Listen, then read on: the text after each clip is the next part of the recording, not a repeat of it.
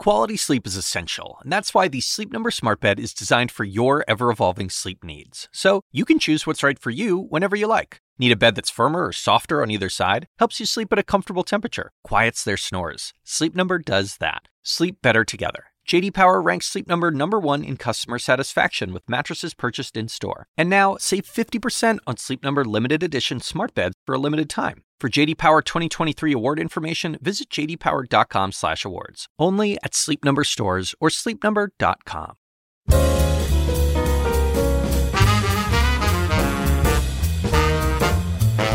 And now, from the University of Chicago Institute of Politics and CNN, The Axe Files, with your host, David Axelrod. In politics, Karl Rove is a guy who barely needs an introduction. He is universally known as the architect of George W. Bush's 2 elections to the presidency, but has a rich and long and interesting story about his life in politics. Karl and I were part of a panel on the U.S. election in Ukraine last week, and while we were there, I took the opportunity to sit down with him.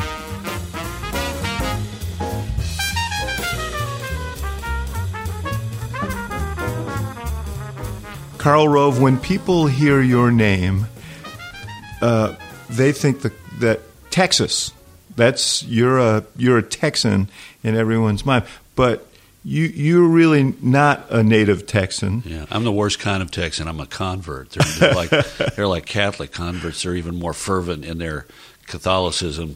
Converted Texans are even more fervent in their Texasism.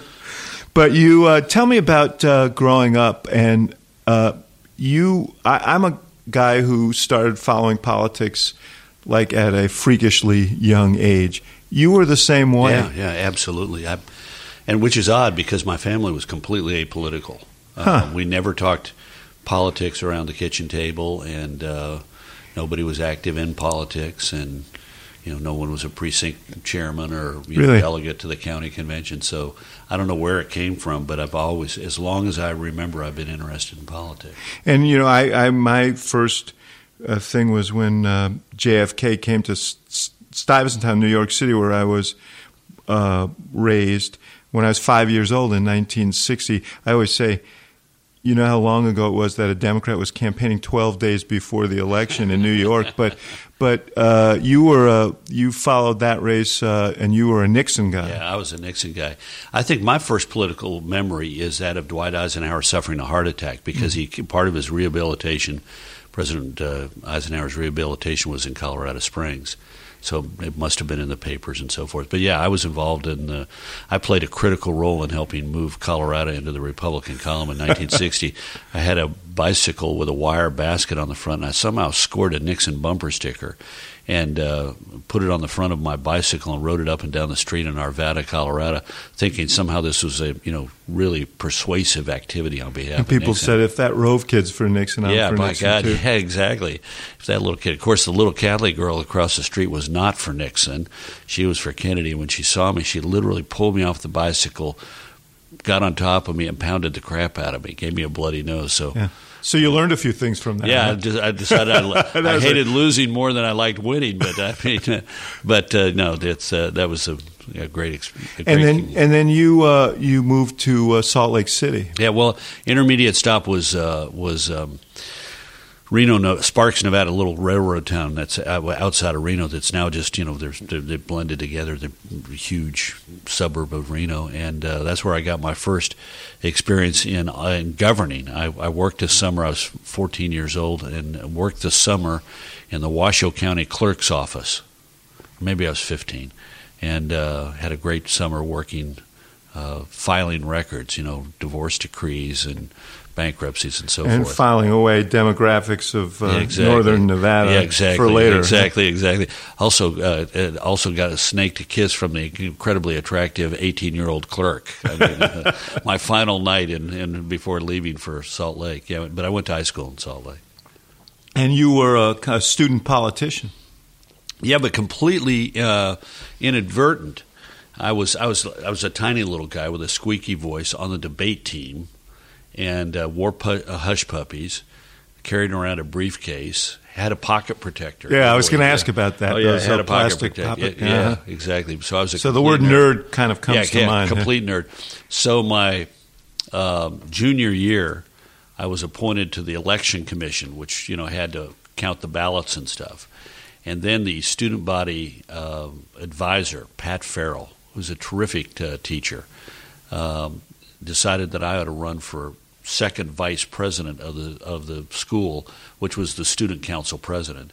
And so, which was completely, wait a minute, the only people that I ran with were the complete nerds on the debate team.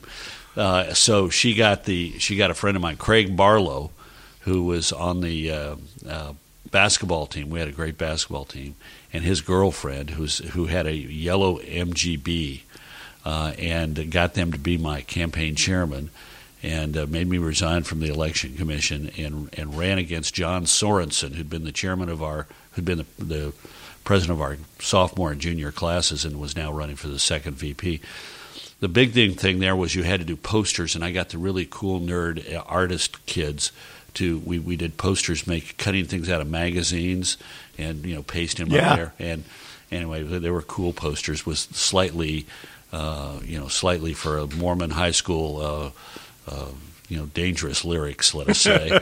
and then but the big thing was you had to give a speech, which I was pretty good at, but for the student body.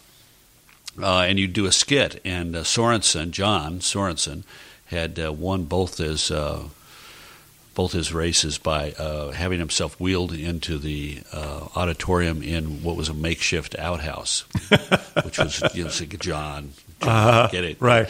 So we sort of assumed that that's what he was going to do, and we figured out how to one-up him, and we got a VW convertible and spirited it into the school. Through the shop teacher was a sort of amused at this whole idea, but so he let us sneak it through the wide doors in the shop and into a hallway. And so when it came time for me to be announced, they threw open the doors, and I was driven into the high school basketball court with with Barlow behind. I think it was Barlow behind the wheel with a driver's hat on, and I was in the back seat with two incredibly attractive senior women on either side of me, and gave my speech and won. So Did he come in the outhouse again? Of course, he came in the outhouse. Yeah. Our oppo was correct. He came in the exactly, outhouse. These are early lessons that paid dividends. Exactly. And you also worked in campaigns when you were in Utah. Wallace Bennett was the senator. You worked for him? Yeah, I did. Actually, I owe a great debt to the fellow who told me I had to work in a campaign. I had a great teacher, Eldon V. Tolman, who was about as different from me as night and day. He was a Johnson Democrat. I remember vividly him talking one day about the United States Senate, the United States House, and the best example of an outstanding leader was Gale McGee of Wyoming, the chairman of the Post Office and Civil Service Committee, and he was the steward of the local affiliate of the Utah Education Association, the teachers union. But he saw something in me and said, he was very stern, very formal. Everyone was Miss or Mr. And he said, Mr. Rove, everyone can get an A in the class by satisfactory completion of the coursework, except you. You must get involved in a political campaign. And he didn't care which party. He saw that I had a political interest and he wanted to fan the flames. So I remember going to the headquarters. Bennett was 70-some-odd years old, running for re-election, opposed by a young anti-war professor from the University of Utah, J.D. Williams, and it was 1970, and actually 1968, and everybody was sort of wired up. And so I walked in the headquarters, and there seemed to be this really, really old guy who was in charge of the campaign. Looking back now, he probably was in his mid to late 30s. Yes. But at the time, he seemed like ancient. Yes, that's what they say about us now. Yeah, exactly. Really old dudes. And he said, I said, what are you here for? And I said, I want to volunteer. And he said, well, great, get some, do this or that this day. I don't know I can't even remember what it was. But he said, get some kids and come back this weekend and make signs. So I got a couple of buddies. We showed up and we, had hammers and nail guns and stuff and made signs for the weekend. And he said, "Great, you're chairman of Salt Lake County high school students for Bennett." So we did lots of fun things. And what was really interesting is the guy's name was Tom Korologos, whom you may know. Tom. I know the name. Yeah, he was chief of staff for Bennett, and then he was an advisor to Nixon. He was an advisor really to Ford, and then Reagan, and then both Bushes. And he was sort of the wise man in Washington. Yeah. And if you had a tough confirmation fight, particularly for the Supreme Court, you drew Korologos in. He would handle it for you. And so he was the guy who gave you your first gave me my first start in politics. And let me just say one thing about the teacher, though. Everybody has a story like that. Yeah, they do, don't they? Everybody has a story. I had a first and third grade teacher named Mrs. Roth. I skipped second grade in the New York public schools, but she made us. Was that an administrative error? Was that an administrative error? They just missed the paperwork? They just wanted me out of there quicker. Okay, was good, what good, it was. yeah. But she exposed us to all these newspapers and talked about current with little kids, and just opened our eyes to all kinds of things. Teachers, I don't want to engage in a parochial debate here, but let us assert that teachers change lives. Huge role. Good ones really change lives. In '68, people don't remember this, but Utah was a battleground state. Yeah, and so Nixon, Wallace, and Humphrey all came to Salt Lake City, and Mr. Tolman took us to every appearance and got a bus. We went early because he wanted us to get right up front. Yeah. And so we were there at the Mormon Tabernacle for each of their appearances, right down front, and it was eye-opening. That's the other thing, that lesson to draw from all of this. I'm sure you always get asked this question, well, how do I get to be you? And I always tell kids, just find somebody you're passionate about, find a campaign, jump in, and actually smaller is sometimes better, and volunteer to do anything. Yeah. And if you volunteer to do anything, you can get a lot of experiences, and you're going to meet a lot of people, and you're going to work your way up. Yeah. Well, you've got a lofty answer. My answer is read chapter 4 of my book. But no, I got to learn that. Yeah, exactly. But no, absolutely right. And particularly the thing about smaller, because it's actually the Bennett campaign was a lot of fun, even though it was a Senate campaign, because Utah was a relatively small state. Yeah. And so you got to do a lot of things.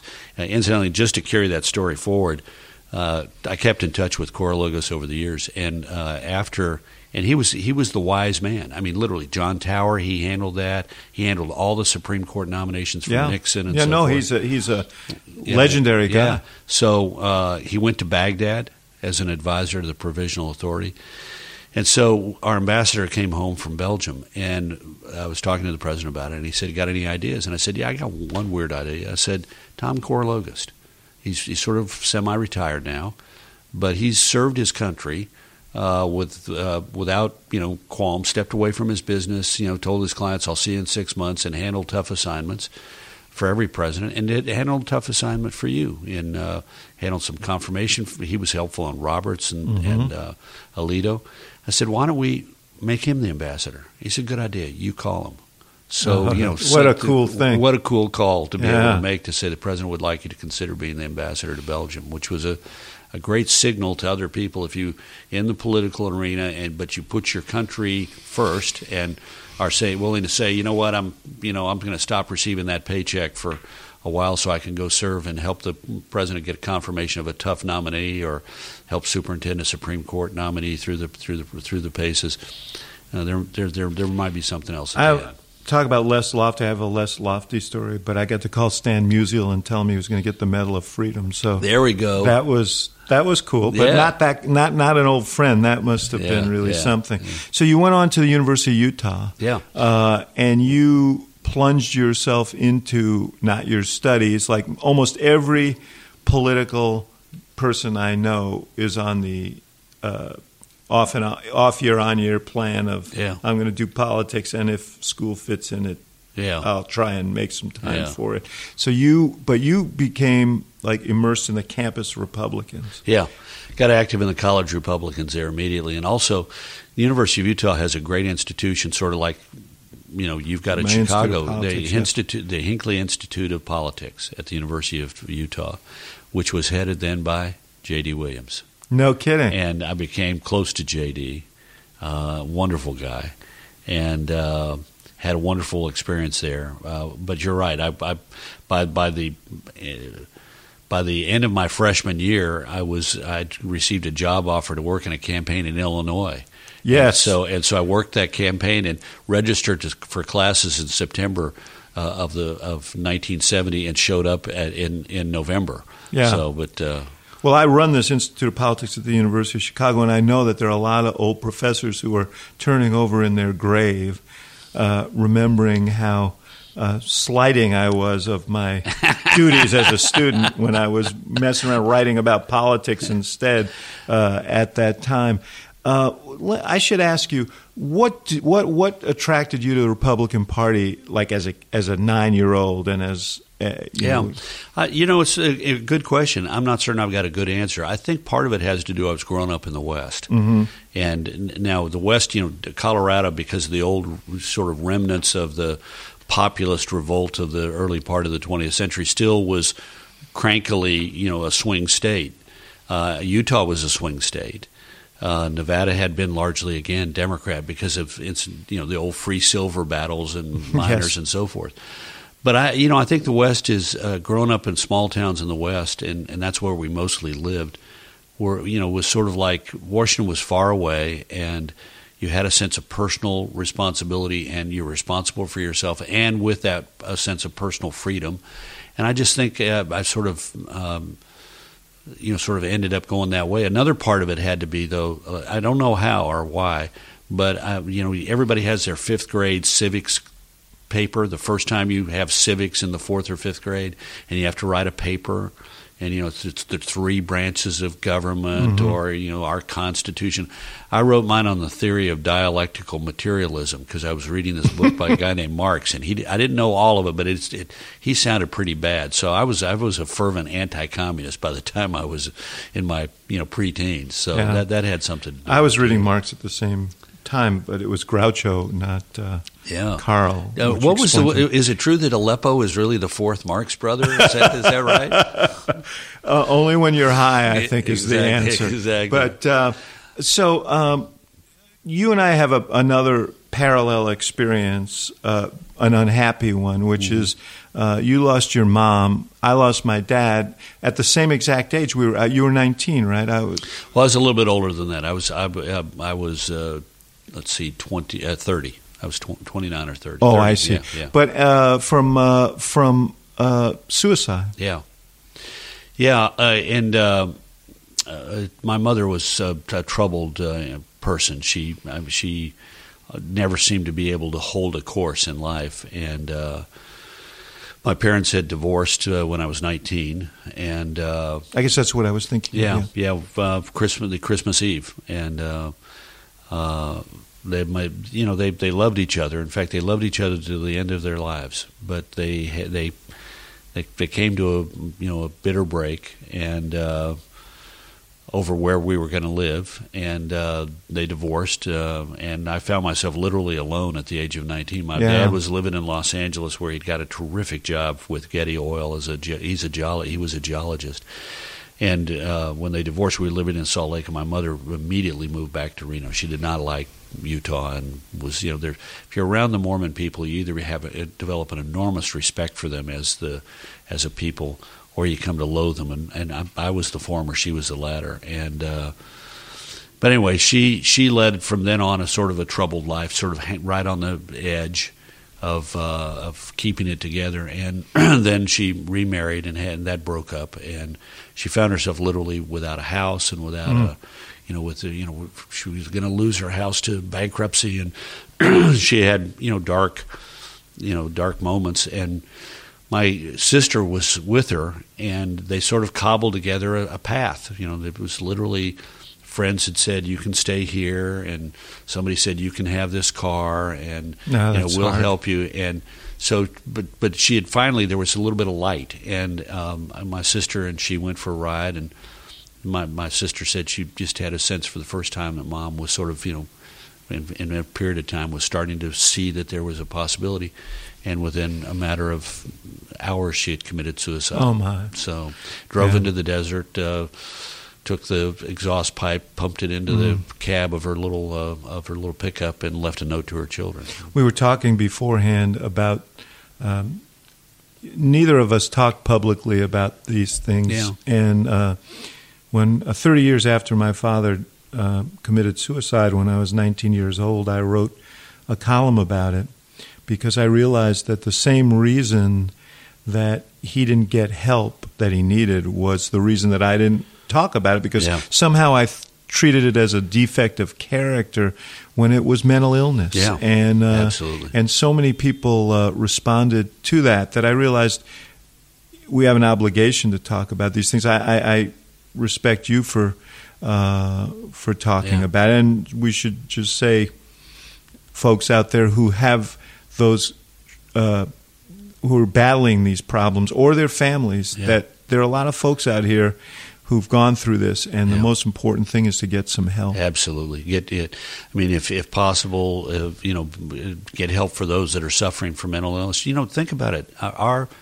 Your dad, my mom, probably today, if diagnosed early, would be able to have some regime of drugs that would help them navigate this. And it happened to both of us in part because our parents didn't get help and because society sort of looked at Well, the odd thing about mine was that my father, who was an immigrant and came here, went to school on the GI Bill, became a psychologist. And when he died, literally 100 people came to that funeral who were patients of his who said, your dad saved my life, and he couldn't save his own, which is tragic.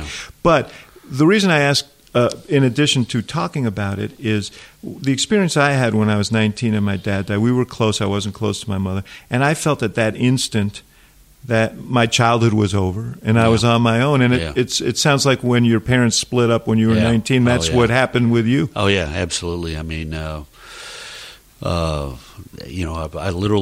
on my own. And, I was a freshman at the University of Utah. I got to go to college because I got a $1,500 a year scholarship. And but I was on my own. I was in the only place I could live was I'd literally rented a storage space underneath the eaves of a house, and slept in a sleeping bag. My closet was a nail. My light was one of those, you get them from an auto supply store, with the wire cage over it. And until I was working several jobs trying to keep trying to make certain I had something to eat and could pay my what little was not covered by my scholarship. Yeah, we're going to take a quick break, and I want to come back and talk about what ultimately evolved into your first big national campaign. Mm-hmm. So you poured yourself into not just the campus Republicans in Utah, but you became active nationally in the campus Republican. We talked about feeling alone. I poured myself into newspapering. Yeah. You poured yourself into that, and that sort of became your mission. Yeah. Yeah, I became by total accident the executive director of the National College Republicans. And the chairman was a fellow named Joe Abadi, a young lawyer in New York City. And I became the executive director for basically most of 2 years. And then when his was that a paying job? It was a paying job. It started out non-paying. I went back to school after the Illinois campaign. And I got to ask you about the Illinois campaign. Yeah, exactly. I went back to school, but there was a temporary executive director. There was a part of a political deal. Abadi had become chairman. He was the vice chairman, and when the chairman had to resign because he became a top employee at the Defense Department, the college Republicans were then at this point run by people who were not in college. So they hired a temporary executive director who turned into a disaster. And so I was asked to get on the plane every couple of weeks on Thursday night or Friday and take a student standby, fly to Washington, D.C., spend 3 or 4 days cleaning up the office, answering the mail, returning the phone calls, preparing the material, and then fly back to Utah to take my classes. And at the end of this, Abadi got reelected to a 2-year full term of his own and asked me to become his executive director, which I did. Just an aside on the Illinois campaign. Yeah. You came to work for Ralph Tyler Smith. Through him, the majority speaks. That was his slogan. There's a majority of about 46%, as I recall. He was appointed when Everett Dirksen passed away, and he was running against Adlai Stevenson III. Not a bad ballot name. Yeah, not in Illinois. You know, Adlai used to tell the story about going to see Mayor Daley in the early 60s and telling him he wanted a career in politics. And he said, "Do you have any advice for me?" And Daley patted him on the shoulder and said, "Don't ever change your name." So that was a tough race for you. But while you were there, you got involved in a little hijinks. Yeah, oh, God, did I There was ever. a treasurer's candidate from downstate Belleville, Illinois, named Alan Dixon, Al the Pal, a legend in Illinois politics, or he would become one, running for state treasurer. And you kind of messed around there. Yeah, I did a stupid thing, is what you do. You're being nice about it. There was a really attractive volunteer receptionist, young girl, our age, and her parents were Democrats, and they got this very nice formal invitation to Dixon's headquarters opening in Chicago. And one other young guy and I got the stupid idea that what we'd do is we would take that invitation. It was obviously meant for the hoily-ploily and the Gold Coast of North Chicago, and reprint it and distribute it among the bums in the Bowery, which we proceeded to do, and with the headlines of something like "free beer, free food," and then we distributed them around. And got a piece of the Dixon letterhead from a news release, and anyway, reprinted it at a local print shop. Did they show up at his reception? Oh God, they stormed it. And so here's the scene of hundreds of bums showing up at demanding free beer and free food at his rally, and he handled it with great aplomb. I remember exactly what he said. He said, "This just goes to show that the Democratic Party is the party of the common man." And anyway, all hell broke loose for a couple of days. I was told to make myself scarce downstate. Years later, I'm up for the Board for International Broadcasting that oversees Radio Free Europe and Radio Liberty. And who's on the committee that has to approve my Alan J. Dixon. Alan J. Dixon, who couldn't have been nicer about it, and said, "We all do stupid things when we're young." And we actually became friends. I helped him. I helped him try and find a publisher for his memoirs, which are a wonderful story of. They're a great story of downstate Illinois machine politics. Yeah. When he was writing it, he would tell me stories about it and say, "Should I put this in there?" And things like there were guys with bags of cash sitting in the firehouse, and so I said, "Put it in there." And it's a great little story about politics as it used to be. Yeah, no, he grew up in a very colorful era. I had Abner Mikva on the show shortly before he passed away recently, and he was in the legislature when Paul Powell was the Speaker of the House. He was the guy who died, and they found $800,000 in shoeboxes in his hotel room in Springfield. And I said to Mikva, "Were you surprised when you heard that story?" Mikva said, "Only that the amount was so small." So anyway, you went from a staffer for the campus Republicans to essentially taking over and you ran a national campaign to become. I was encouraged by my mentors in college Republicans to run for the chairmanship in 1973, and so I ran a which was a pitched battle. This became like a big national battle. Well, it wasn't that big, but my opponent. You're ruining my narrative. Yeah, well, there we go. Okay, it was a huge pitched battle nationwide. The opposing candidate was John T. Terry Dolan of the District of Columbia College Republicans. His campaign manager was Roger Stone, and Terry Dolan, who later went on to found the Conservative Political Action, CPAC, a National Conservative Political Action Committee, and then Roger Stone, Morton Blackwell, who's the national committee man even today from Virginia, and it was underwritten. Was Norquist involved in this? Norquist was the Grover Norquist. Yeah, he was the Connecticut chairman, I believe. He was at Yale, and a real cast of crazy characters. And Richard Viguerie underwrote it, and I was the Rockefeller Republican. I was a conservative Westerner, but my sin was that when I was executive director of the College Republicans, there were Rockefeller Republicans. Rockefeller was the New York governor, and he personally selected the New York College Republican chairman. kid named Ted Krulwich, whose father was a famous boxing commissioner in the state. But anyway, but my view was they were the officials of their respective states, Massachusetts, New York, and my job was to deal with them. It wasn't to ignore them. And so this was my cardinal sin. I was a big tent Republican, and the other side, wanted to be a smaller tent. Well, things have come full circle. We'll talk about that. Exactly. When I was 11, I went and tried to volunteer for Nelson Rockefeller because I thought who else but Nels? So they didn't know what to do with me, so they said, well, how'd you like to meet Jackie Robinson? Oh, my gosh. And I said, well, that'd be cool. And he was there because he worked for Rockefeller. Yeah. So I spent half an hour with Jackie Robinson. That was the extent of my association with the Rockefeller campaign, but a profitable one. Think what would have happened had they gotten you involved and created a long-time loyalty to the Republican Party. I could have been carrying your suitcase. Exactly. So we could have been colleagues. But this campaign became like a big pitched battle. Yeah. I mean, I think the opposition spent like $75,000 on the campaign, which was a big amount. And it ended in all kinds of controversy, and it was resolved by who? Well, we had a convention. It was a lot. It was not much controversy because I had all the votes.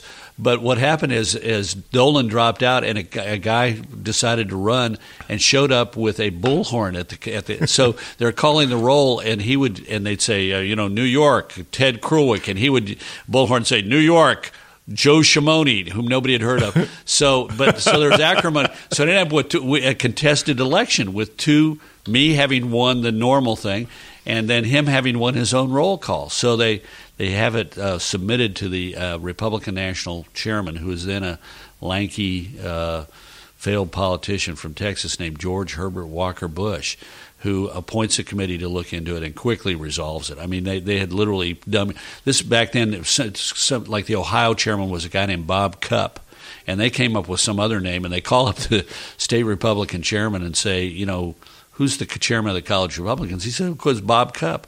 And they said, well, is it not Joe Jones? And he said, I have no idea who that is. And this happens in all kinds of states. So they quickly resolve it, and I get confirmed as chairman. And then I pick as my executive director the South Carolina chairman, whom I gotten to know in a fantastic week of traveling throughout the South in a rented Ford Pinto, a kid named Harvey Lee Atwater. And so I give Lee Atwater the staff job, bring him to Washington, and we are summoned to meet the chairman of the Republican National Committee to get the lecture. Don't screw up, don't misspend your money, do what we tell you to do, don't make a scene, all that kind of stuff. And at the end of this fatherly lecture from obviously President Bush now, President Bush 41, Atwater, who would get sort of agitated when he was nervous. He was agitated. He said, Mr. Chairman, the chairman says, do you have any questions? He says, yeah, Mr. Chairman, I got a question. Is it true you have a Boston whaler with 255 Evinrudes on the back on the Potomac? Bush says, well, yeah, I do, Lee. Can I borrow it this weekend? He's met this guy 10 minutes before, received the stern lecture about not screwing up, and his question is, can I borrow you? But he says, I've run that kind of boat before, and I know how to operate it, and there's this really cute girl coming up from South Carolina named Sally, and I'd really impressed her if I could take her out on the Potomac, and I'll return it full of gas. And had just enough chutzpah. Bush says, well, okay. Really? And he brings up Sally, and guess what? They get married. Yeah. So, yeah. And this began like a lifelong association for you with the Bush family. Well, yeah. 2 months later, this was August, and in late September, early October, Bush's chief of staff, Tom Lass, called. I was working on the Hill, and I was college chairman and going to school. He said, Bush would like to offer you a job as his special assistant. So I went to work for George H.W. Bush, and for the next year, remarkable experience, really remarkable human being. I mean, this is a really fine person and a great teacher of character, and I got to work for him. Is that why you moved to Texas? Well, yeah. What happened is he then went to China. You may remember he's considered for vice president and became the guy ambassador did just to China. about every job you could do. Yeah, exactly. And I stayed on at the committee and went to work first to director. I was working for the director of education training, then became the chief of staff for the co-chairman. But I'd met a young girl during all this who was an intern from Texas, and we eventually got married, and I was dead. I had to move to Texas, and that's what got me there. And you obviously met George W. Bush through all of I this. did. In fact, about Thanksgiving of 1973, he was at Yale, and actually at Harvard Business School. And Tom Lass called me up and said he's going to be coming down. He'll taking a train down from Boston. He'll get to Union Station. He'll call down. He said I'll be. Tom was going to be on Capitol Hill. Chairman Bush was going to be down at the White House. So my job was to meet George W. Bush in the lobby and give him the keys to the family car. So Bush arrives. I'm down in the lobby. He walks in. He's wearing his Air National Guard flight jacket, cowboy boots, and exude more charisma than you could ever imagine. And here's the little nerd meeting him. And I hand him the keys to the family car. Now, say a lot of things about the Bushes, but he's not. Bush Senior is not car proud, and he had a guy who sort of a factorum driver, a handyman named Don Rhodes, and Don had gone out and found the cheapest car he could on sale, which was a purple Gremlin with Levi Strauss interior. Now, George W. Bush had taken a little bit of his money from working as a roughneck in the oil patch when he went to Harvard and bought himself a used red sports car that he drove around Harvard Yard. So I give him the keys to the purple Gremlin, and he is not impressed. He is not impressed. But that's when I met him, too. And when you went to Texas, you started you got into the direct mail business. I did. It took me a couple of years. I went down there and tried to figure out what to do, and I started out working in the legislature. We had 16 Republicans out of 150 in the Texas House. We had just had a terrific election in the Texas 31-member Texas Senate. We increased our numbers by 50% in one election. We'd gone from 2 to 3. And so I went to work in the legislature. Then I ran George H.W. Bush's pre-presidential PAC, the Fund for Limited Government, which our chairman was James A. Baker III, a young Houston lawyer. Our finance chairman was Johnny Bush. Our principal spokesman was George H.W. Bush. And for most of its 18-month existence, I was the staff. Eventually we brought on a guy to travel with Bush in September and October of 74, and Margaret Tutwiler brought her on in the summer of 74 to be the summer of 78 to be the secretary and scheduler. But, and what led you and through? I mean, you and I come from different sort of orientations in politics. I'm not talking about partisan, but I was not the numbers guy. Yeah, I was sort of the message guy. I mean, we all do all of these things, but you have a sort of as we've heard you recite just about every name that was. I mean, you have a sort of an encyclopedic knowledge of precincts, counties, and so on, which those kind of skills sort of lend themselves to the direct mail. Yeah, they do. Well, and I like to write, and I like things that you can measure. And I had stumbled into doing some direct mail when I was working in politics in Virginia in 1976, and beyond the Alan Dixon mailing. Beyond the Alan Dixon. Well, it wasn't a mailing. We handed that one out. It was directly targeted to bums on the Bowery. Stupid thing. But I'd sort of stumbled into it. But I'd always been interested in numbers. You mentioned precincts. I always liked election returns, and I had a book of election returns that was sort of like if you have a baseball almanac. Yeah, I had like sabermetrics. Right. I had this. I had the political almanac, I arrived in Texas at a time when Texas was poised for change. I went to work for the first Republican governor that we'd had. Bill Clements, that we'd had in 114 years. And it was then, he was getting ready to run for re-election. He said, I was deputy chief of staff, and he said, I want you to run my campaign, and if you do, you'll be the chief of staff, which would have sort of made my chops if I wanted to be a lobbyist, which is the last thing I wanted to be. And I said to him, when you were my age, 30, you started your own, your own 31 actually. Yeah, you started your own business. I'd like to start my own and be direct mail, and I'd like you to be my first customer. And it had just enough chutzpah, a la Lee Atwater asking for the boat, that he said, yeah. So I began my business then. And became kind of a legend in the project of turning Texas from blue to red. Yeah. But again, being in the right time at the right in the right place at the right time. I mean, Texas was ripe for change, and we had visionary leaders like Bill Clements, John Tower, George H.W. Bush, and Phil Graham, who really, by their leadership, changed the state. Going to take another short break here. We'll be back with Karl Rove. The association with the Bushes, talk. Obviously, you probably worked with him in the 1980 race versus Reagan, which was a. Well, I ran the run-up. By the time of the race itself, I was working for Clements in Austin. Bush had, one of the things was Bush said, Jimmy Baker said, "Look, you work in the campaign, and then we'll go to Washington." I didn't want to go to Washington. I wanted to start a family. I wanted to be in Texas, and I didn't want to go back to Washington.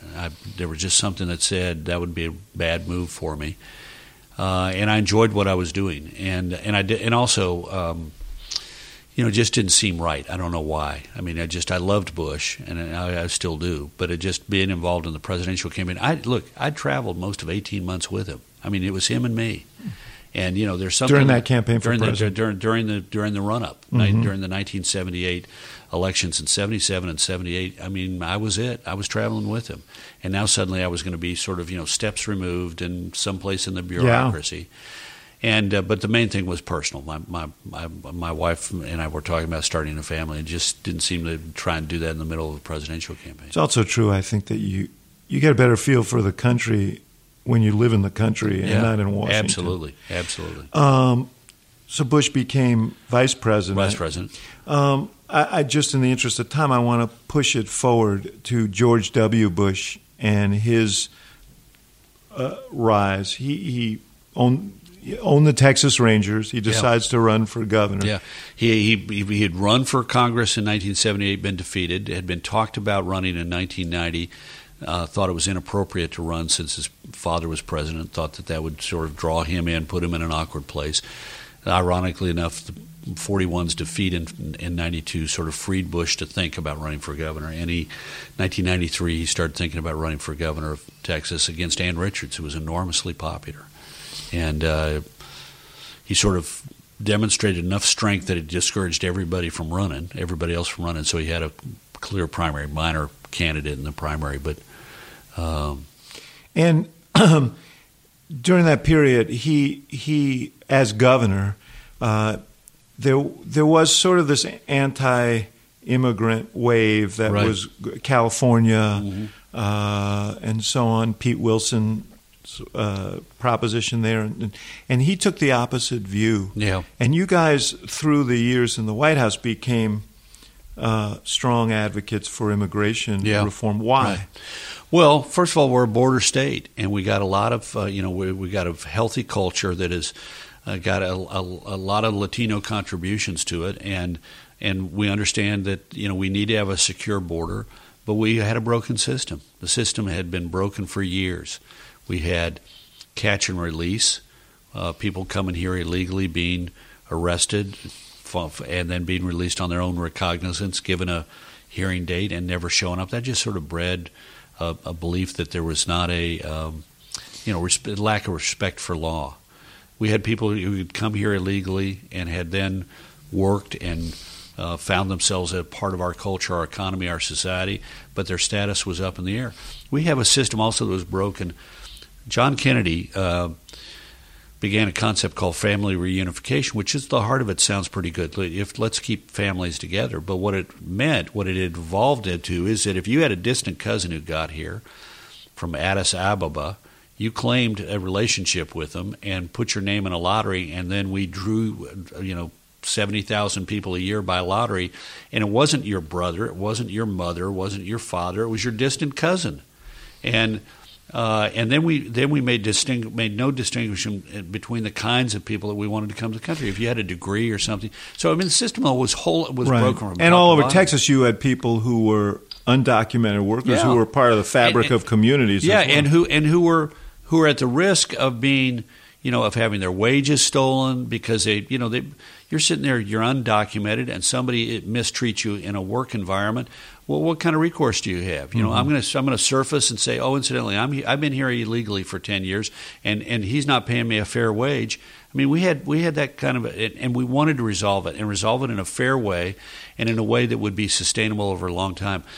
A key element of it is you have to have a guest worker program. You have to allow people to be able to come here temporarily to work and then go home. Otherwise, and to be able to circulate. There's been obviously a source of debate. I want to come back to the immigration issues. Yeah. George W. Bush, obviously he had a difficult term, 2 terms largely defined by Iraq. But tell me about him the way you see him. Tell me about the relationship you had with him and the kind of person that you had. We talked before about the fact that if you're going to do a presidential race, do it with someone with whom you have bonds of trust. Yeah.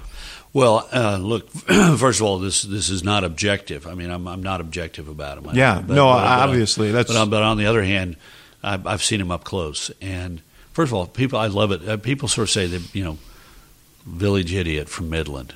That was a common criticism. This guy was a Yale history major and a Harvard MBA. He's really smart. As long as I've known him, there's been a book on the night table and an interesting conversation about something available. I mean, he is really smart, and it was great working for somebody who was really smart. It's also great working for somebody who knew he wasn't the smartest person in the room and didn't want to be. He wanted to get every smart person around him. He created this ability for people to come in and say, you're not looking so pretty. And that, as you know, is really important in a White House. It's easy to isolate. That office has such power of presence that it causes there's always people willing to tell you that you're doing great. You're doing great. Everything. I'd have some member of Congress in my office, pounding on the table saying, you guys are a bunch of morons and you're doing X and you should be doing Y. And by God, if the president knew that, and I'd say, well, great, he's got a little time on his schedule. Why don't we walk in and say hello and you can cheer? And you walk in, hey, Mr. President, how are you doing? Barney's looking great. Laura's looking fantastic, Mr. President. How's your golf game? I mean, it's like that kind of stuff. Funny things happen around that office. And I almost didn't go to Washington, which was sort of odd because he told me to get rid of my business, and I'd sold my business to be involved in the presidential campaign. And when we won, he said, isn't it great we're going to Washington? We're going to be in the White House. And I said, I'm not certain I want to go. I had that same discussion with Obama. Because, I think you probably heard the same things. People said, greatest job you'll ever have, and the worst. Big egos, people will be knifing you in the back. Right. There'll be ugly stories. You'll say something in a meeting, and it'll be repeated in the New York Times, making you look like a moron. And I'm okay at campaigns. I'm really not good at internecine warfare. And Bush said, don't worry, trust me. He said, I saw what it did to my dad's administration. I saw what it did to Reagan's, and it'll be different. And it was. I mean, we had one of the great things about going to the White House, and one of the reasons I stayed nearly 7 years was I had great colleagues. And you could have significant disagreements with them, but you'd walk away sometimes convinced, sometimes unconvinced, but always with enormous amount of respect for their abilities. Let me ask you about Iraq, and I don't want to get into we can have a long debate about these things, but what would his years have been like had you guys gotten different intelligence, made a different decision on Iraq? I don't know, because look, here's the imponderables. We knew what we knew what we knew, and it turned out to be wrong. But let me just put it another way. Let's assume that the intelligence said he doesn't have active programs. He has an interest in them, but he doesn't have active programs. He's got dual-use facilities, which he had, and he's got these engineers and technicians and scientists that he's got on the payroll, but he has no active programs. So don't go in. Here's a guy who thumbed his nose at 14 resolutions of the United Nations saying live up to the terms of your surrender agreement and make a full accounting, and he hadn't. Here was a guy who was undermining the oil for food program, literally taking tens of millions of dollars out of it in order to keep together the dual-use facilities and the technicians. What would have happened? And he fully had an intention to restart these programs. And he was convinced that the West was losing interest, the UN was losing authority, and that he'd be able to reconstitute these programs. And what happens if that had all happened after 4 or 5 or 6 years and these programs had been restarted and we had this madman in control of Iraq? So history is what it is. And you can go back and sort of given say, what you what just if, said, what knowing if? what you know now, Yeah. would you have advised him to go? No. But it would have brought up a second, first of all, our concern was these programs, and the intelligence pointed to active programs. We were worried about his record of support for terrorism. And this was a guy who was, if you were a suicide bomber, your family got money from him. Yeah. And he was actively keeping these elements, allowing these elements in a totalitarian country. He was allowing Al-Qaeda and these others in. But if there had not been a sense that he had WMD, then I don't think the president would have sought the authorization of use of force. We would have found other ways to constrain him. Let's jump ahead to where we are today in politics. Donald Trump is obviously built his primary campaign on opposition to not just immigration reform, but undocumented workers, talked about deporting them all, building the wall, and so on. He's opposed to he's opposed to trade agreements.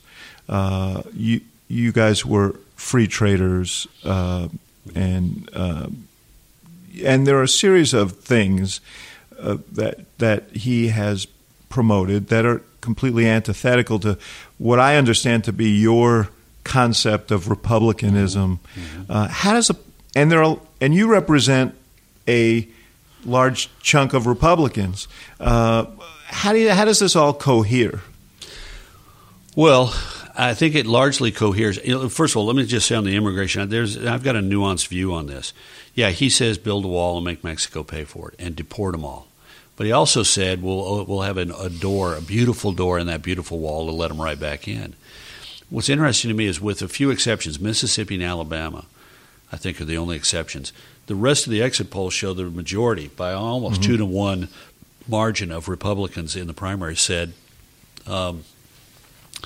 let's find a way to provide legal status for those who are here. It was striking. Yeah. So I think it wasn't the specifics; it was the tone. They looked at what the current administration had done, the executive order. They looked at the border, and they said, we need to have somebody grab control of the border, and he's the strong guy who promises to do it. I think it was less in fact, I talked to a lot of ordinary Trump voters, and I say to them, do you think, particularly in Texas, do you think he'll really build a wall and get Mexico to pay for it? And they said, no. But he's going to get control of the border. So I think that's it's a sort sentiment. of his rallying cry. I think it's a sentiment rather than the specifics. But yeah, look, we were free traders, and I remain a free trader, but we were also tough about it. Remember, we got a lot of criticism by some for in 2002 under Section 301 bringing tariff actions against the Chinese and slapping tariffs on rolled steel. So you got to, I understand the politics of trade are never easy. Let's talk about TPP. No, understood. But Crossroads, the organization that you run, very influential, well-funded vehicle, hasn't engaged in the. Yeah. You obviously have misgivings. Well, look, we're driven by our donors, and we had a lot of donors, and we had signals from the Romney campaign in 2011 and 12 that if he won the nomination, they hoped that we'd be ready, and we were ready. And we had no similar signals this time around from Donald Trump. Now, so we've got plenty to say grace over on the Senate. I'm glad we spent a year preparing for 2012 to be in a place to play in the presidential race. We had no similar preparation period this time around. Karl, it seems to me that there's been in your party, this battle between sort of center-right, I would describe them, center-right, business-oriented Republicans who your donors probably reflect, and you reflect in many ways, and a more populist right. Yeah, right.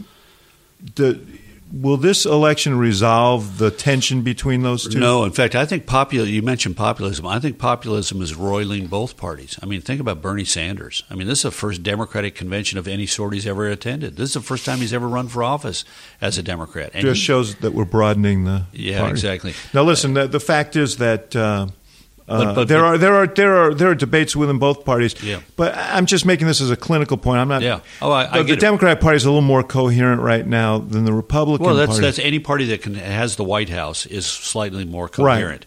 Right. But the fact that both parties are being roiled by, I mean, would you have sat here a year ago and said he's going to be able to raise several $100 million without holding a single no. fundraiser? But let me ask you about Trump. Can you had a theory, and I think it was the right theory, that you needed to reach minority voters. George W. Bush got 44%, I believe, of the Hispanic vote in 2004 when he won re-election.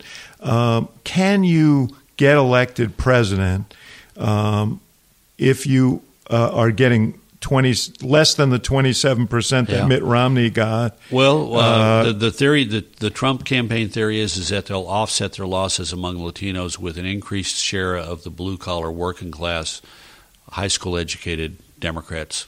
But they're also losing. Mitt Romney won college-educated voters by 14 whites by 14%. He's in the CBS poll that just came out, losing them by about the same margin. Yeah. Well, look, don't ask me to do. It's not my theory. We'll see if their theory works out in about 50 some odd days. Well, what I'm asking, and knowing that you're too smart to maybe answer, is you know the numbers as well as anybody in the political business. Do they add up? Theoretically, they add up. I mean, high school educated white voters turn out at 53%, college educated at 78%. If you pop that number from 53 to a significantly larger number, the math could work. Will the math work? We'll learn in a few days. I will say this, though, stepping back for just a minute. Think about Texas, big red state. We have a much higher percentage of the population that's Latino than the national average, higher percent of our population black than the national average, higher percentage of the population that's Asian American than the national average. We are younger than the country, we're less affluent than the country, and yet we're a big red state. And it's because Republicans routinely get 40 to 45% of and there's Latino a low vote. registration and participation rate on the part of some of those groups, particularly Hispanic. Well, but that's the trend everywhere around the country. I mean, but the fact of the matter is that in Texas we win their votes. And why and how? Because we're a party in Texas that represents the diversity of our state. When Bush ran for re-election as governor, a minority of our ticket were white men. Majority were black, Latino, or women. And Republicans, our governor got elected with 50% of the Latino vote. Why? In part because he ran a TV ad with his mother-in-law in it. Right. Anglos looked at that ad and said, God, he's got his mother-in-law saying nice things That's not about the him. campaign Trump's running. Well, I'm just saying, though, that you think that's the formula for Republicans? I think that's the formula for Republicans, and it doesn't involve, sort of changing your principles. It involves sharing your principles with every community in every corner of the state. So, are you troubled by some of the stuff that Trump has said and done? Yeah, but I'm also troubled by some of the things that Hillary Clinton has said and done. I think a lot of Americans are saying about this election, is this the best our country can do? Mm-hmm. You're now getting into the dangerous questions, man. I know, just at the end. I'm so enthralled by your story. I'm just getting into the end. Hopefully we've lost most of our listeners by this point. Are you worried about the backlash to Trump costing you? You've got a bunch of senators running in blue states for re-election. They were elected in an off year. They're now running in a presidential year. Yeah. How much of a headwind does he create for those senators? Well, the fact that they're running in blue states in a presidential election year creates a headwind of one on its own. On its own. But the interesting thing is that in the minds of most voters in these states, he's not us and we're not him. They're sort of looking at the presidential campaigns for both candidates as being separate and apart from the Senate races themselves. It's very odd. And we could have a situation like 1992 where whichever party wins the White House, people say, if we think Trump is going to win, I'm going to vote Democrat. If I think Hillary's going to win, I'm going to vote Republican for the Senate because I don't want him to have a blank check. Do you? But the history has been that these races tend to follow the presidential vote. Yeah, but what I'm seeing lately, what I've seen in the polling this year is look, we got a record number of undecideds, a record number of weak adherence. We're back to 1992, maybe 1996, and every one of these candidates, with one exception, is running ahead of the presidential ticket on the Republican side, and that one exception is, well, by the end of the campaign, he'll be running ahead of the presidential ticket. It's just that he's not well known, Indiana. But in the rest of these races, I mean, look at Rob Portman in Ohio. Talk about the quintessential battleground state. And you mentioned the CBS poll, new poll out, battleground state poll, showing him up by, what was it? He's running a really strong. He's running the best race this year with lots of money and lots of defining of the opponent. Yeah, and then same in Florida. Marco Rubio, 11 points up. I don't think he's really 11 points up, but the CBS poll said that. Well, how would you rate the chances of keeping the Senate? Better than 50-50. Better than 50-50. Yeah. Would you have said that 2 months ago? No. Last question. I was thinking about what happens after if Trump doesn't win. How would you rate the chances of him winning, by the way?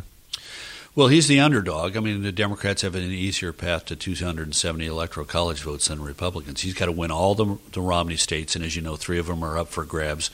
North Carolina, he's behind. Arizona and Georgia barely ahead. He's got to win Florida, got to win Ohio, but that only gets him to 253. Right. He's got to find another 17. And I think he'll win Nevada. I think he'll win Iowa, but even that only gets him to 265, and that last 5, he's got to win either New Hampshire and the 2nd District of Maine, or Pennsylvania, or Michigan, or Wisconsin. So it's kind of an inside straight. It is, yeah. If he loses, don't you anticipate that he'll say, you know what, if the Karl Roves of the world had put their money and their effort into this race, we could have won the election? Yeah. Well, that's not what he said when he stood up on a stage in Dallas and spent 20 minutes tarring my posterior by saying I was a complete moron and an incompetent boob. So I don't think that'd be too credible. But look, stepping back. But he meant it in a nice way. He meant it in a nice way. Both parties are going to be roiled by internal stresses and strains if they lose. Republicans will be, Democrats will be.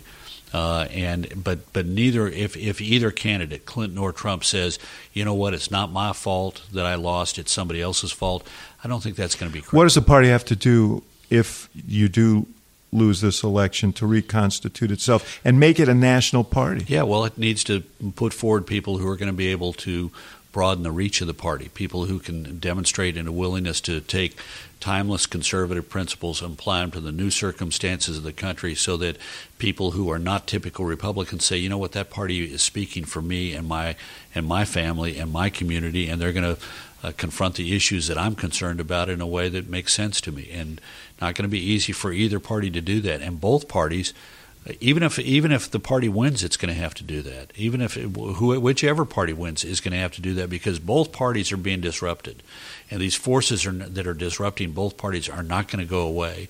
And both parties have had a run. I mean, the Obama coalition was the Obama coalition. It's not necessarily every Democrat's coalition, and the Reagan coalition. That mattered when Ronald Reagan was alive and in the decades afterwards, but he was, elected 36 years ago. And the country looked a lot different at that time. Yeah. Listen, Karl Rove, I appreciate it. I always enjoy chatting politics with you. I never agree with you. And that's not true. I sometimes agree with you. I sometimes agree with you. Yes, you do. I often don't agree with you on stuff. Why are you ending on a bad note, man? Why are you ending on a bad note? But I really, appreciate people who are in the arena, like Teddy Roosevelt said, and you, brother, have spent your life in the arena, and for that, I admire you. Well, thanks, David. Thanks for having me on. Thank you for listening to The Axe Files, part of the CNN Podcast Network. For more episodes of The Axe Files, visit cnn.com/podcast and subscribe on iTunes, Stitcher, or your favorite app. And for more programming from the University of Chicago Institute of Politics, visit politics.uchicago.edu.